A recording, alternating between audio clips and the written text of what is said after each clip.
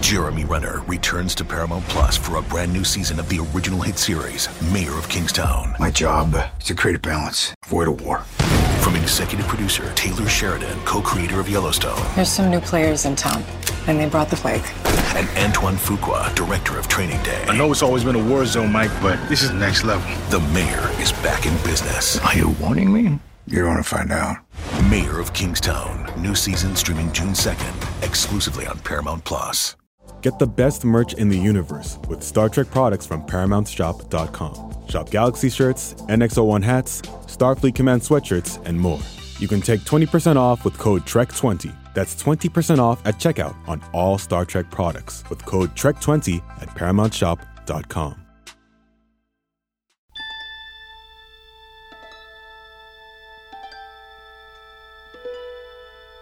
Aha! Look who it is! It's us, back with another episode of Star Trek The Pod Directive. My name is Paul F. Tompkins. My name is Tawny Newsome. What up?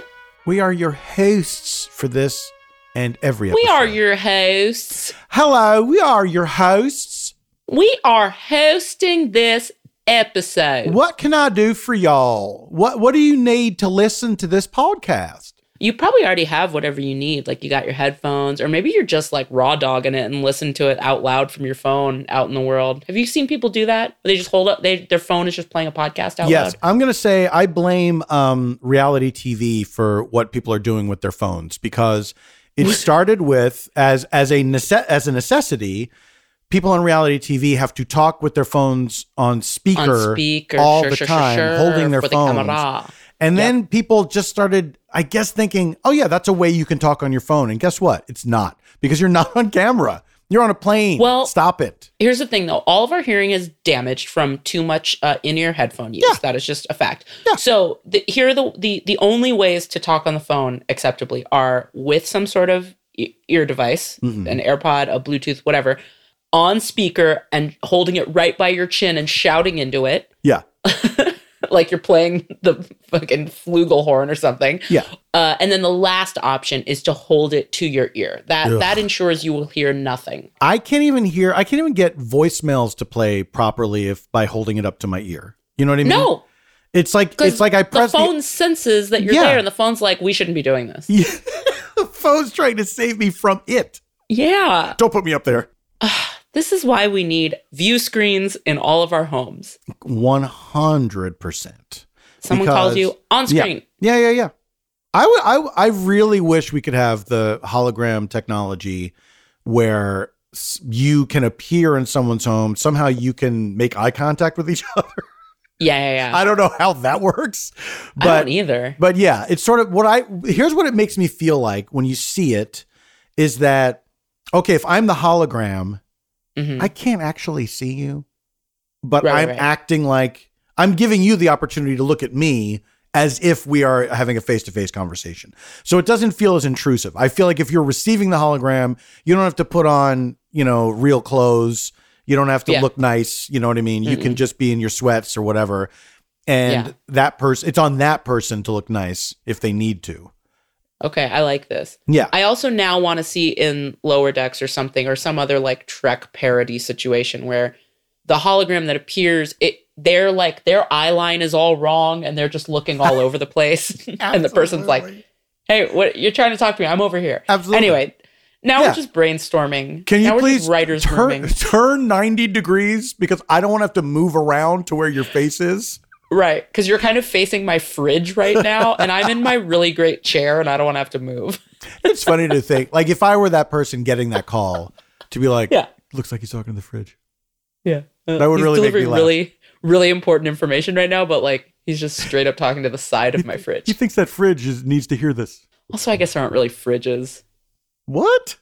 We haven't really seen a fridge. They have replicators. You don't really see a fridge in Star Trek. I'm saying we want that now. Oh, you're taking this technology and placing it now. Yes, I want it now. Sorry to Veruca fault you. Love them. Great band.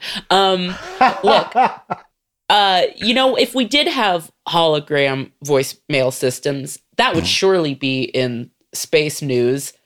Speaking of space news, we got there. Yeah. We got there. You had to listen to it, so It's true. you were held hostage by that segue. Oh, I was on the edge of my seat.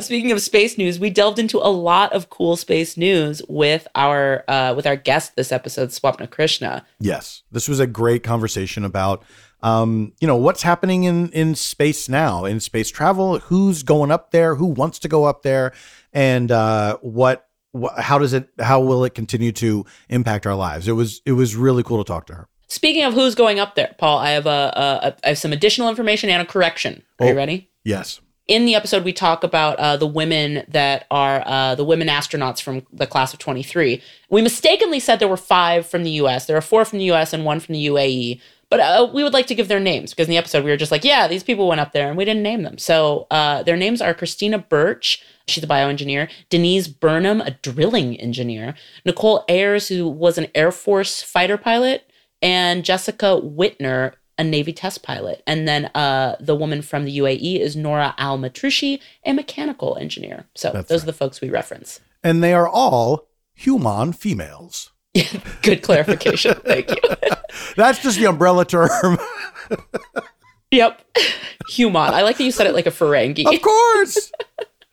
Are you also mad they're wearing clothes, Paul? Oh, it drives me nuts. How practically... Insane. I feel like that's not going to work. I just feel like practically that's not going to work. True. So our guest, Swapna Krishna, is the host of PBS's latest YouTube show, Far Out, which is focused on the next few decades in science and technology. She's also a journalist, writer, communicator, and editor specializing in the geek space. She posts about space and science videos on TikTok, Instagram, Facebook, YouTube, and Twitter, and is a regular contributor at StarTrek.com. And now here's our conversation.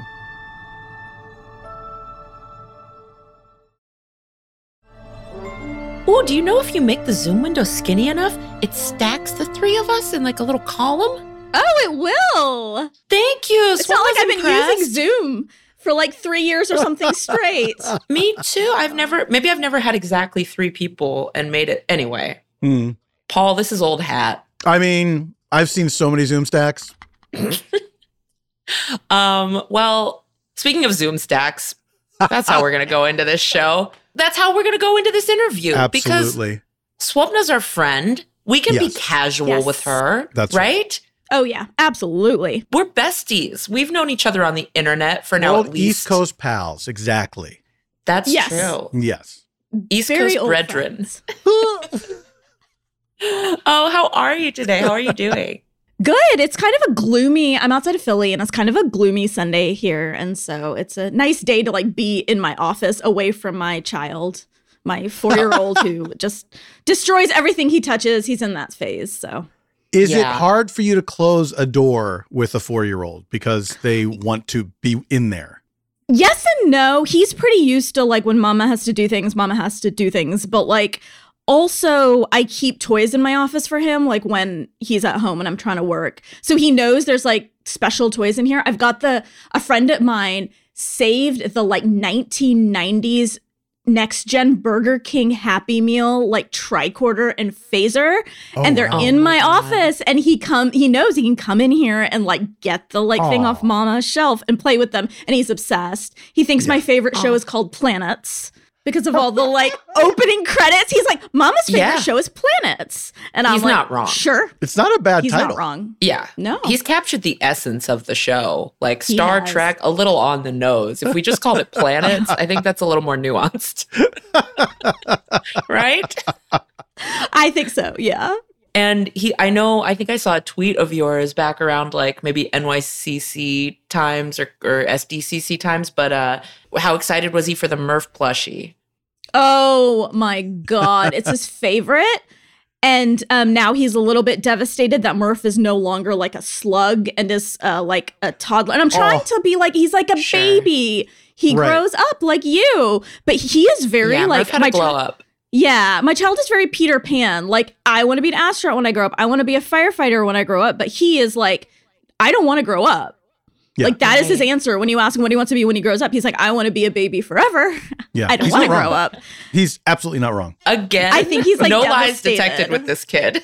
Yeah. Yeah, I know. It's great. It's great. I want to be more like this kid. I want to be like, my favorite show is Planets. I'm going to be a baby forever. Yeah. I want to be a baby astronaut.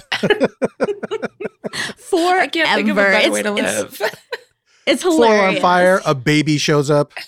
What kind of a pressure do you feel as a Trek fan to like make sure you're raising a Trek fan? Is it like, are you getting extreme soccer dad energy to this? Like, are you giving it like a real, you will love the things I love type of a vibe?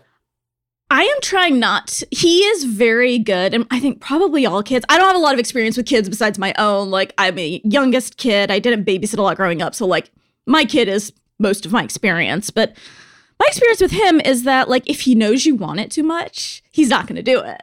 Like he can sense your desperation. Too thirsty, Mom. And so I know. And so I'm also very particular about like as being a parent is about making him the best version of himself he can be, not making the best version of me or what I want for him or what I want him to be. Like it's about him and figuring out.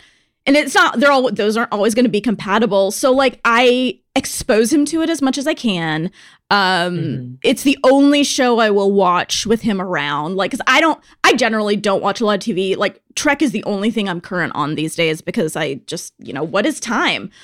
But I do really try hard to expose him to it. And like he asks a lot of questions, which I like. Like he asks a lot of questions about the ships, about, the captains, about like who is who, like why does this person look like this? So it allows for a lot of good conversations, I think. While also allowing him to go to daycare and to school and telling his teachers like, Mama has very weird looking friends. And I'm like, yeah, fair. Like she watches on Planets, she has very weird looking friends, and it's like, oh, okay, yeah, that's true. Yeah. I mean, I'd be honored for my kid to think of the people I'm watching on TV as my friends. That would be really cute. Yeah, no, he thinks they're all like my friends, and like it's also funny because like I'll travel for Trek stuff, and I'll be like, I'm traveling for my Planets show, and he's like, are you going to see your friends? I'm like, yes, I'm going to see my friends. Yeah, you really are. Dude. I love the idea that you are not trying to make him into a fan of a thing that you're a fan of, because we all know parents who have tried to do this and it doesn't work. It doesn't work. But there is something kind of, you have that little asking somebody on a date feeling of like, I hope you like the thing that I like. Yeah, I hope that this happens, because that feeling of, we've all been there where you show a movie that you love to someone and then they're just silent. Yeah. And then you're like trying to like explain. You're like, but in this moment, you'd know if you'd seen the other. It's really important that and you're just, it feels like you're just in quicksand. Oh, the worst is when you see it through their eyes all of a sudden. Yeah. And you're like, oh no, this is bad. No, this is bad. I was wrong to love this. Oh my gosh. You host this really great. Well, I first came across you from your podcast, Daisy Geek Girls. I love that pod because even when you're not talking Trek stuff, which is kind of the only fandom I can lay claim to being a part of, but when you're talking about other things, like I've dipped my toe in some of your like Marvel centric episodes, it's such a nice perspective with you and your co-host Preeti. It's like, I don't know, I just feel like I'm hanging out with ladies that I would be friends with, and just how did that podcast get started? So Preeti and I have been best friends for years. It's a funny story. We actually met through Star Wars because we both were intensely into Star Wars and really excited about The Force Awakens coming out. And like we'd known each other through other things, but Star Wars is how we like became best friends, because we were literally analyzing the first trailer like frame by frame and like trying to, like figure out what happened. So we are like friends through fandom. And I think one thing that we both have in common, and the reason we work well as like a podcasting duo, is our podcast conversations are the exact same as our non-podcast conversations. There's no difference.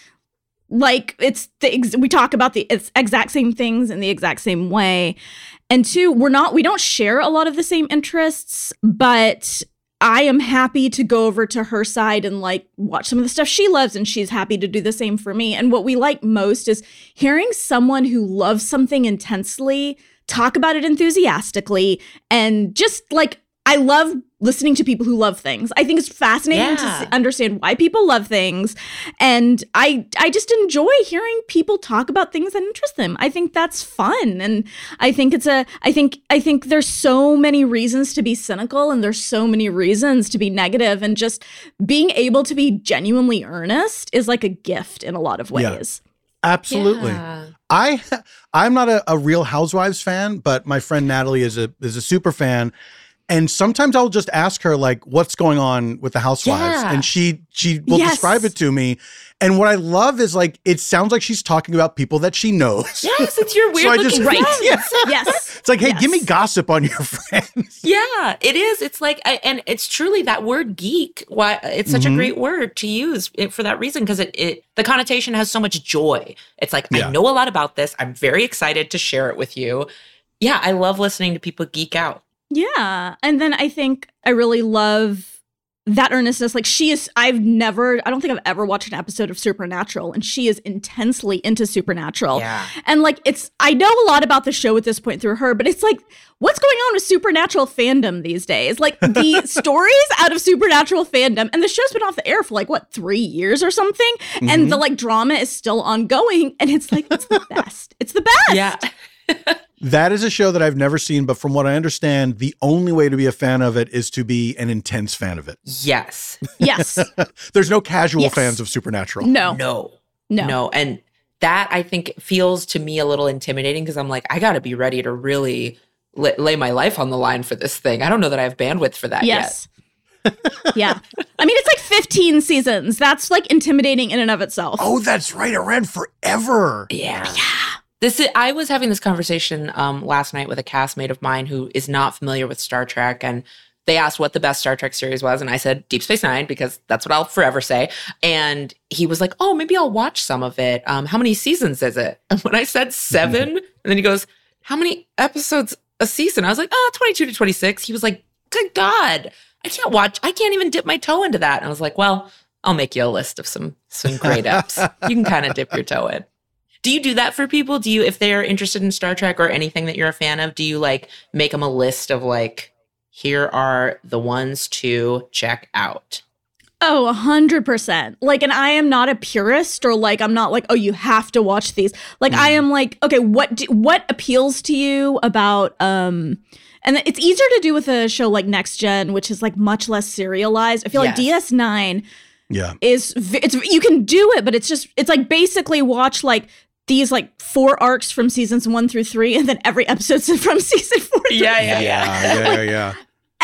Especially because that's a show that did a great job, like an incredible job with the B storylines. Like, even if the A storyline is like something maybe you can skip, the B storyline is important.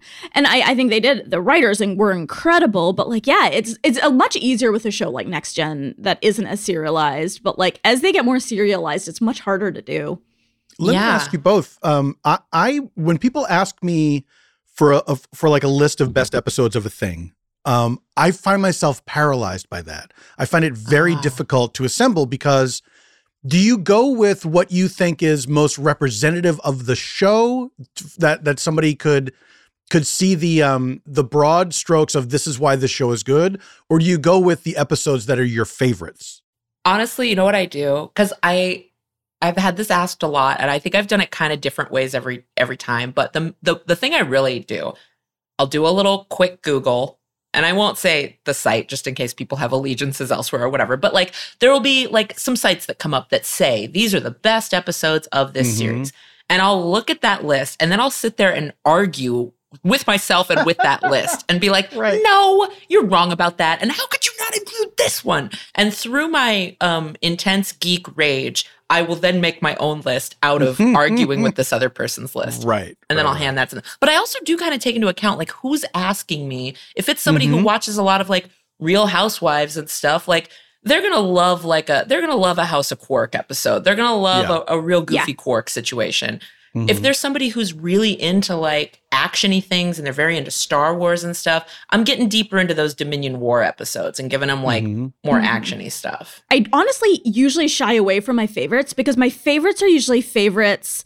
My favorites aren't always like the best episodes of the series. Like, there's some there are some that are like inarguable that are like my favorites, but it's also like I love some episodes that, you know, maybe I probably know aren't objectively the best, but I have a specific reason to, you know, adore them. And like, you know, when I was younger, I recommended a lot of the like TNG Klingon episodes a lot, especially to people of color. But as we've gotten away from and understood more about how aliens and people of color, let's not conflate those stories. Like, let's not there was a lot of using aliens for representation. And like, I felt seen by that when in the early 90s when we didn't have shit that else. was all there was. Yeah.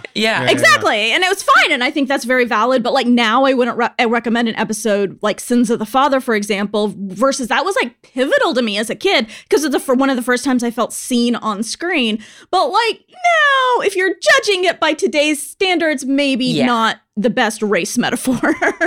We've thankfully there's been progress, and we thank those, you know, we thank those storylines for filling a need that was there. But now we have actual people of color hopefully having roles on TV. Yes. Speaking of some of your favorite episodes, I'm jumping around a bit. We'll back up and we'll get your first contact with Trek. We'll do all the things that we do on this show. But I did want to point out that when we asked you about a couple of your favorite episodes you wanted to talk about, first of all, they're both DS9 episodes, my girl. Second of all, they're both these like intense Dominion war games, like later season episodes. You picked season 6, episode 5, Favor the Bold, and season 7, 22, Tacking into the Wind. The one where Gowron gets got. Gowron gets gouged in that one. Absolutely. So my like real interest in both of these is kind of the Kira Damar arc. Because Favor the Bold is where she like kicks the crap out of him and almost kills him. It's fantastic. And then you go to Tacking into, and then like you just follow their journey and her journey, and then in Tacking into the Wind, she's like helping him, like, you know, like, and there's a particular scene in Tacking into the Wind I absolutely love, which I absolutely love that entire episode. I think the Klingon storyline, the conversation with that Worf and Ezri have about honor is so smart, and it's like what we've all thought but really hadn't put into words by that point. But the scene where Nerys walks into the back of like this shuttlecraft and Damar basically says they found and killed my wife and son, like who would do that? What kind of people would give those orders? And Nerys just says, like, despite herself, like, yeah, Damar, what kind of people would give those orders? And then like you could see on her face the like regret, but also he comes up to her and he looks her in the eye and locks eyes with her, gets very close to her, and then just gives her this little nod. And there's so between those two like moments, like her like defending Zial and like the cargo bay and like beating up Damar to this, like it's just, that show blows my mind. DS9 blows my mind every time I watch it. Every time I watch like a single scene, a single episode. That was so, like, it teaches you so much about like forgiveness, but also like you don't have to like forgive necessarily. It's not that Kira has forgiven. It's just circumstances have changed and you have to change with them sometimes. Like it's so good. I can talk about it forever. No, I agree. You know, I kind of marked down that scene for myself as well. So it's interesting talking about the bookends in Favor the Bold. In that Kira and Damar scene where she beats him up because he puts his hands on Zial and he's trying to like force her to go talk to her dad, Gul Dukat. And Kira like whoops his ass, rightly so. And when he leaves, or when he's like down on the ground, Zial's like, "Did you kill him?" And Kira goes, "No, but I thought about it," or "No, but I wanted to," or something like that. And in that instance, and in the later instance you just described where she says, what kind of people would do this? And then after he leaves, she has that regret. And she even says, like, I could have picked a better time to deliver that message. This was kind of harsh. I'm always so hooked on, I think why I love this show is because it is some of the best example of character work, of strongly written, complex characters, and Kira being one of my favorites. Both of those moments show her warrior spirit. They show her intensity, but also her empathy and her humanity. And it's in like an exchange of maybe 2 lines or like one little couplet of lines. And that's such incredible storytelling. It's the best. It's the best show we've got, guys. I'm just gonna keep banging the drum. It is. It's my favorite. Like I feel so strongly about it. Now, on the topic of planets, can we ask you about space tourism? Oh, yes. Your recent video about this was fascinating. And when you were a kid, didn't you think by now it would be routine that we were going into space all the time? Like we were sort of led to believe that. And the fact that it's now 2023 and that the idea of just regular people going into space still feels like a way off. Why do you think that is? And why has that not been a priority? So I will spare you like the whole geopolitical talk I have. Right. But the like short answer is basically we landed on the moon in 1969 and it is 2023. Like that is a huge difference. So basically the moon landing and that space race was all geopolitical. It was all about beating Russia to the moon, which is, once we got there, political will and public support kind of fell off because we'd won. It's why Ron Moore's, speaking of DS9, Ron Moore's For All Mankind is such a transformational series because it's like the idea is what if we hadn't beaten them to the moon, then would we have continued the space program? And it's conceivable that we would have. And I say continued the space program, I meant like space exploration. We've been hanging out in low Earth orbit since then. Basically, we built the space shuttle and then we built the International Space Station because we had to have somewhere for the space shuttle to go, because they were just hanging out and didn't really have a lot to do. And that's like really where we've been stuck. And I think a lot of the reason, like you have to have a governmental organization like NASA spearheading and leading the way for space exploration. So if NASA's going to the moon, that helps all these other companies get there as well, because space is expensive and it's trying to kill you. So you have to have a organization that is not interested in making a profit, that doesn't need to have that goal in order to fund all of this and pay for all of this. Like even like all the private space companies pretty much have gotten NASA contracts, and that's how they are where they are. Like it's a very reciprocal relationship. And so basically the reason that we are not all space tourists right now, like going to space, space hotels and all that, is because the kind of public and political will to do that kind of space exploration and to further that disappeared after Apollo. And we've just been kind of hanging out in low Earth orbit since then. But, and forgive a very dumb question, NASA still exists? Question mark? Yes.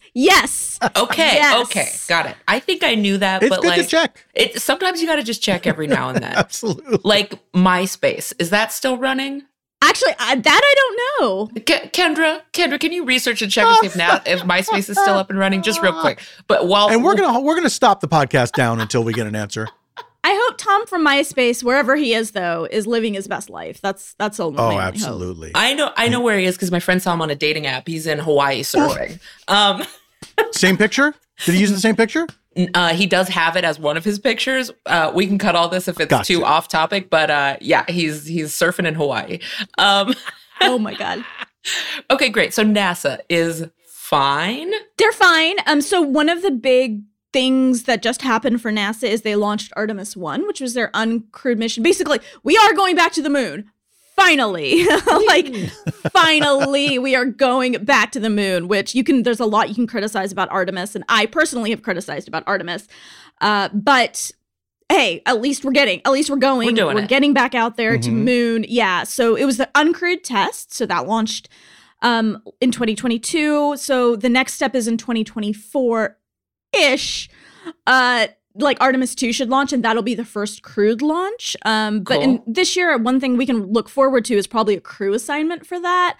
I'm looking forward to some women being on that crew, women of color being on that crew, because we have never sent a woman.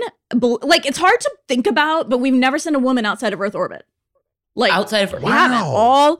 No, we've never sent a woman outside of Earth orbit. The only crewed missions that have gone outside of Earth orbit are the Apollo missions, and those were all white men. Wow. Oh, okay. So wait, but what about the women who've gone to the space station? Now I do feel very That's stupid. low Earth orbit. That's low Earth orbit. Okay, I'm not understanding the distinction. That's my problem.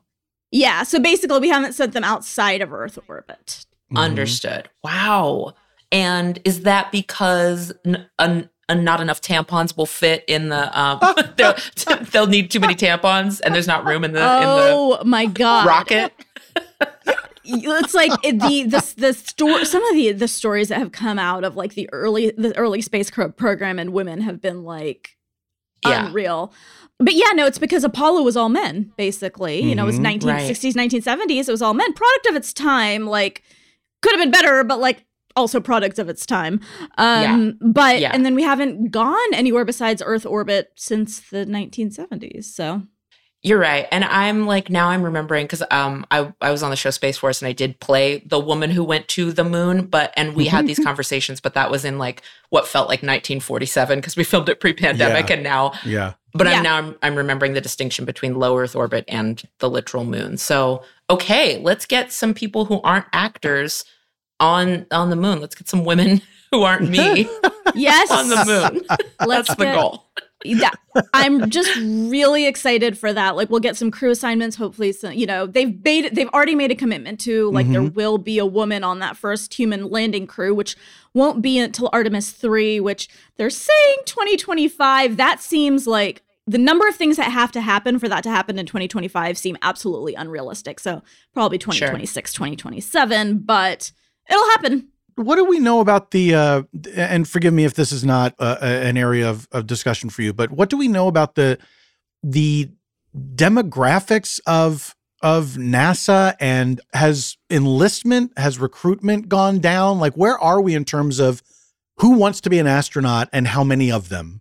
No, it's a good question. There are, NASA's had, I think, 2 new classes in the last like 5 years or so, which is good. So there are hiring new astronauts. Other agencies as well, Canada, Europe, are recruiting as well. So there is recruitment going on, and the makeup of these has been pretty good in terms of inclusivity and including more women, including more people of color. Rajachari was just the commander of the International Space Station, and he was one of the class before last, and he's half South Asian, so like personally very, very invested in Rajachari's success as an astronaut. For sure. But so there are more more women, more people of color, and as that just makes me excited for like young me. There weren't as many, and for now young people today, there's going to be a lot more representation, and the idea that you can be an astronaut too. Lovely researcher Kendra just told us that there were 4 women in the class of 2020 NASA astronaut group 23. She also said that MySpace is having a revolution thanks to Gen Z. So yeah, she put revolution in quotes, so we don't know what that means. That's true. And it's very mysterious. Bit of a comment on the word revolution. Yeah. These are the things we find out. Things we find out for you on the Star Trek podcast. Okay, I do want to talk because in one of your episodes of Far Out, the YouTube series you do for PBS, you discuss space tourism. So I want to talk about the Blue Origin, the SpaceX, the billionaires going to the moon phenomenon. Is that what we call it? Is it a phenomenon? Mm-hmm. Sure. Yeah. How do we feel about this? How do we feel about rich people going up into space? I think we feel mixed about it. Yes. Yeah. Well, I mean, I think more people might support it if it was just going to space. Let's be honest. Right. Sure. I think we feel mixed about it. I think it's, I think a lot of these feel a little bit like vanity projects, even if they're not. Like SpaceX does a lot of really good work, but it's also, it could be called an ego project a little bit. So I think it's fine, and I think that's the key here. It's fine to have mixed feelings. My view is it's good if it furthers our sense of exploration, if it furthers our sense of wonder, it's good. But you have to be careful because an organization like NASA going to space is exploration. It's for science. Why are everybody else going to space? If you're going to space just to go to space, granted, if somebody gave me a ticket, I would go. So let's keep that in mind. Sure. But there's environmental concerns. Like there's, it's not great for the environment. It's not great for, not only like pollution type stuff, but also a lot of these launch pads are located in areas with wildlife, and that's being disturbed, stuff like that. And it's also just, why are we going? And a point I tried to make in that PBS episode was like a lot of these space tourism opportunities are also opportunities for science to happen, and they are happening. And I think that's good. But overall, I think, and I think as it goes further, as we go outside of Earth orbit, as are private companies going to form settlements on other worlds? How are these settlements going to be run? Who's going to get to go? Who is it going to be? It's going to be very expensive. Are we talking about like indentured servitude? Are we just like, how are you going to come back? Like, there's what kind of restaurants will we build? This is what I think about. Is there going to be tacos?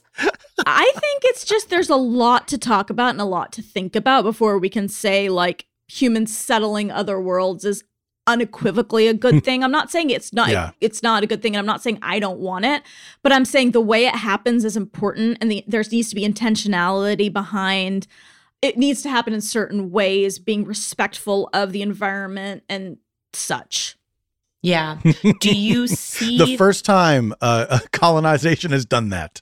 I know. Yeah, I think I was just gonna basically ask Can that. We reform colonization? Do you think that's possible, or has the history of literally everything taught us that it's going to be what's the scientific term? Real bad. And that's the question, and I don't think we know. And I think I do think I trust. I guess I think I trust NASA more than a private company. But that being said, NASA's still run by humans and people, and we are all figuring this out as we go. So I think my hope is before any of this happened, there's going to be a lot more discussion and a lot of voices involved that don't normally get heard, who are going to have points that most people haven't thought of and stuff like that.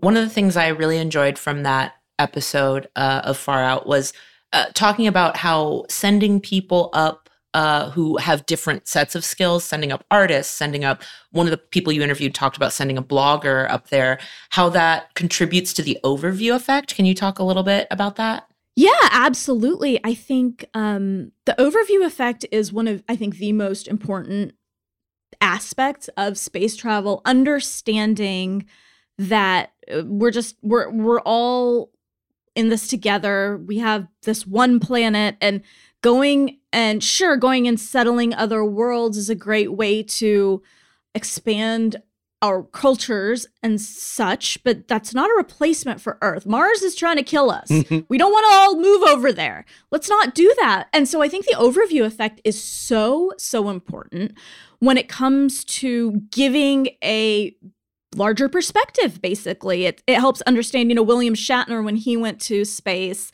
he wrote in his memoir that basically he thought he would be full of like joy, and instead he was like terrified, like when he saw the Earth, because it's so fragile and it's just this like blue marble in space. And I think that that's really important, and I think that's part of why like I do science communication, bringing these ideas to everybody in a compassionate way that isn't condescending is so important, and it's hard to do. Yeah. So the idea is that, then a poet or a songwriter or an artist or someone like that can communicate these ideas a little bit differently than someone whose background is purely in science. And I just like exactly. that. I hope that the trend continues to value those other skill sets, because it is such a human thing that we need to understand. And just different ways of communicating that can only be beneficial, it seems like. Yeah, there has to be other inspirations besides just he makes more money than you do, Yeah, exactly. Yeah.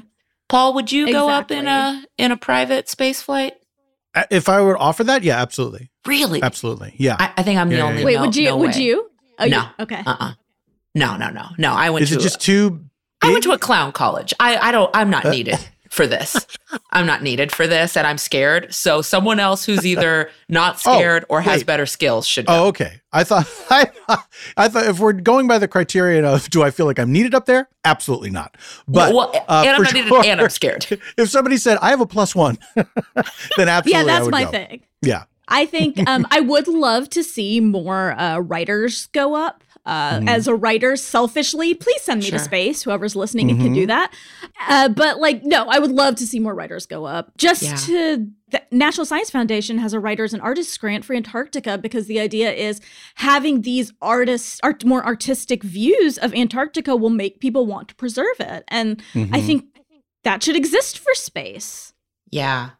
I want to do that. I actually have been following an Antarctica expedition Instagram account for about 7 years, thinking I'm going to go. So I will do that. If you need to send a semi-retired improv actress to Antarctica, sign me up. I've been, and it is amazing. Have you really? You have? Oh yes, that was my bucket list is space number 1. Antarctica is number 2. Wow. So before I had a kid, because like I was like, once I have a kid, like I can't take them to Antarctica with me. I was like, all right, before I have a kid, the thing I want to do is go to Antarctica, and so we did. So it was amazing. Yeah. Antarctica is tough with kids. You gotta bundle them up. Yeah, and if you can't put them in black and white, you confuse them with a penguin. Okay, before I want to get back to Trek, but before we do that, I just wanted to ask, like, because you are so in this space, you hear so much like news and things that are going to be coming up. Is there anything we should be looking out for in 2023 that's going to happen either in the tourism vein or just any like, I don't know, any space story that we should be paying attention to? Yeah, I think there's a few. I think the crew selection for Artemis 2 that I mentioned before, I think that's going to be huge. Yep. JWST, which is the Great Observatory at Lagrange Point 2, that is going to, I mean, it's continually putting out amazing pictures. We're going to get spectroscopic confirmation of the oldest galaxies we've ever seen. We've already gotten it, but I think it's going to get older and older. And I just can't wait to see what this observatory is going to do. And then in terms of another big science thing is OSIRIS-REx is going to send back asteroid samples. Those should land in, I think, September 2023. Whoa. So it basically flew to the asteroid Bennu, grabbed some samples, and sent them back. And so those should land. And so we're going to get asteroid samples from outer space, which, you know, we can study like meteorites that have like fallen to Earth. But this is going to be the first time like we have intentionally gone out there and gotten the samples and brought them back. And so I think that's pretty cool. Wow. I'm so sorry. I did not know there was an asteroid named Bennu, which is very adorable. Bennu. It's really cute. Yep. It is. It is a cute asteroid name. It's a sweet name. We need more cute names for things that could destroy our planet. Yes. Agreed. Okay, so going all the way back to Trek, while we still have you for a few more minutes, I do want to know, we always ask people what their first contact was. Like, do you have a first memory of watching, or do you know like exactly how and where and when you got into it? What was your first contact? So I was pretty young. Probably my guess is sometime season 3 or 4 of Next Gen was when I started watching. And it was really, there were a few episodes that grabbed me. And it's not really a few episodes that grabbed me. It was a few things I saw. LaForge on the Enterprise, like seeing LeVar Burton as a person of color doing really smart things was pivotal to me. Sins of the Father I mentioned because like it was the first time as a child of immigrants I had seen my own experiences not fitting into either world that I was supposed to belong to. You know, not fitting in, you know, Oklahoma where I was growing up, but I don't fit in India. That was the first time I'd seen that on screen. So that was very powerful. And then like Disaster, the Next Gen episode as well, was basically just because it made me understand how important it is to understand the world around you, because like that's the scene where like the ship runs into like the quantum filament or something like that. And every single like storyline is about people knowing their stuff really, really well. And that's how they get out of it. Everyone just being really smart. And arguably every Trek is about people being smart. But I think this was a way where every single person was smart and had to make really hard decisions. And like, I just thought that like that, I think that episode is what kind of set me on my career trajectory. Like understanding that like the knowledge that understanding the world around you gives you choice and it gives you options. If you don't understand the world around you, you don't have those. Like that creates opportunities. And so it was like that, like it was early to mid next gen. And so I don't know exact episodes, but there was a lot of things about it that like kind of fundamentally shaped the person I would become. Yeah. Oh, I like that. It literally was you as a kid grabbing that idea that knowledge was your key, was your access point. Like having more increased knowledge about things was going to give you greater access and greater power, which feels true to me too. I mean, yeah. And then did you have like were family members watching it with you, or was it just you kind of finding it on your own? My sister was the one who started, and that's she still loves Trek, but is not like as intense of a Trek fan as I am. Sure. So my sister, I have my older sister, but my whole family we watched it together. Especially Next Generation, like my parents, and even my grandmother from India, who was like, I don't understand why you like these shows with aliens, but I will watch them with you, sure. And so like it was a thing that we all could watch. And like when I would go to India for like the summers as I did when I was a kid, I was allowed like one VHS tape.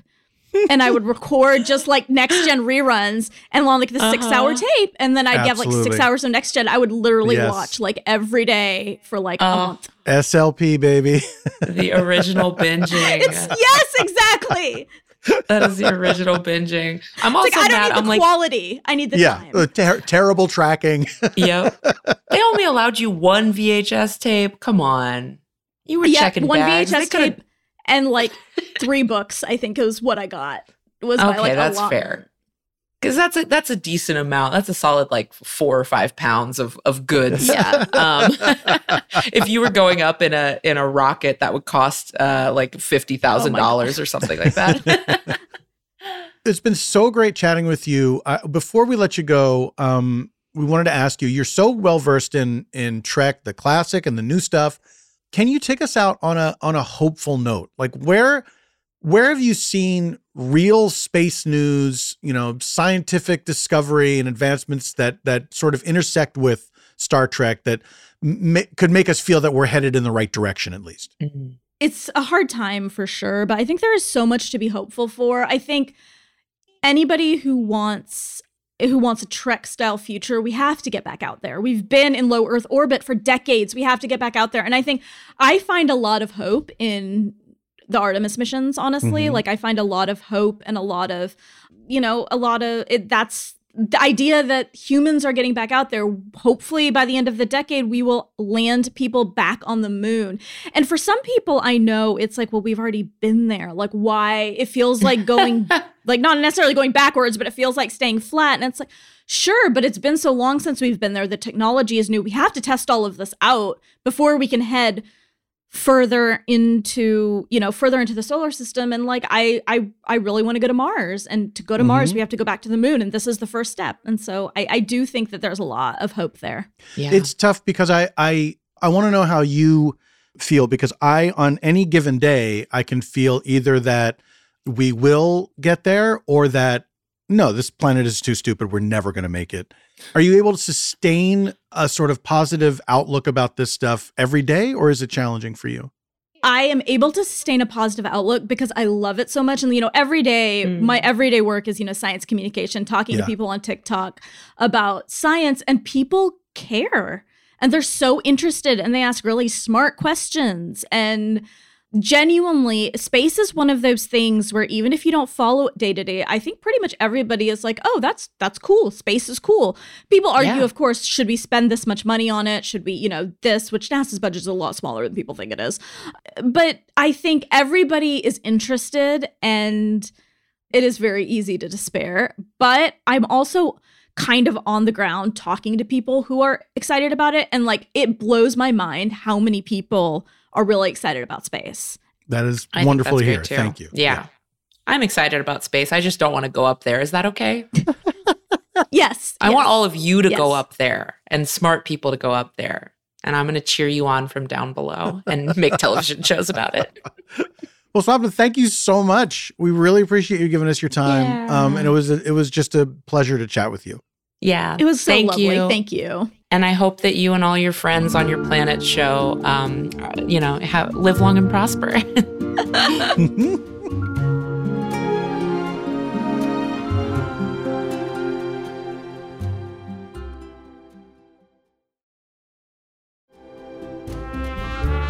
So definitely go to YouTube and check out Far Out, which is hosted by Swapna. It's really cool, and I'm so glad we got to talk to her. Yeah, what a fun energy, what a ray of light. And man, now when I want to know what's going on in the sky and in the space, I'm just going to message her and be like, tell me what's happening, please. Yeah. Tell me about the space news. Yeah. What are they doing up there? What's going on? More spy balloons? Tell me what this is, please. Do I need to worry about this? Do you know what I wish I'd asked? Huh? Is how far has astronaut food come? Is it better than it was? Didn't we ask Samantha Cristoforetti that, like, season 1 of this podcast? I know that was back in 2008. Because she had to eat it. That's right. Didn't we ask her about space? I feel like anytime I get an astronaut on the horn, I'm asking her about that astronaut food. Yeah, especially the ice cream. Yeah. Oh, the only is Dippin' Dots really the ice cream of the future? What is this? How did you guys procure this future ice cream? Wait, this is fully a tangent and I own it. Sorry, we swear this is a Star Trek podcast, but at this point you're used to us, so calm down. Paul, did you see that Dole Whip is coming to grocery stores? What? Previously, you could only get Dole Whip at a Disneyland park. That's right. Or at like a weird roadside stand out in the desert. Now you can get it in a grocery store. How are they doing it? How are they packaging it? What is the story with this? I don't know, chemicals, I'm sure. Oh, great. I do like but I'm chemicals. Excited. You know what? I've never had Dole Whip. I've never had it. What? Yeah. I don't know how I avoided it. Paul, we got to fix it. We got to go right now. Close your laptop. Just shut it. I've also never had Coca-Cola. I've never had orange juice. None of this is true. Now I'm lying. Now I'm just lying for fun. Whatever you say you've never had, I'm going to mix them all together in a cup and be like, one shot. Here you go. Oh, boy. Okay, well, we got to go get Paul some Dole Whip. I cannot have this. I can't have this. Yes. Before it comes to your grocer's freezer, I have to go and find it out on these streets. Yeah, we got to go to Disneyland tonight. The main streets of Disneyland.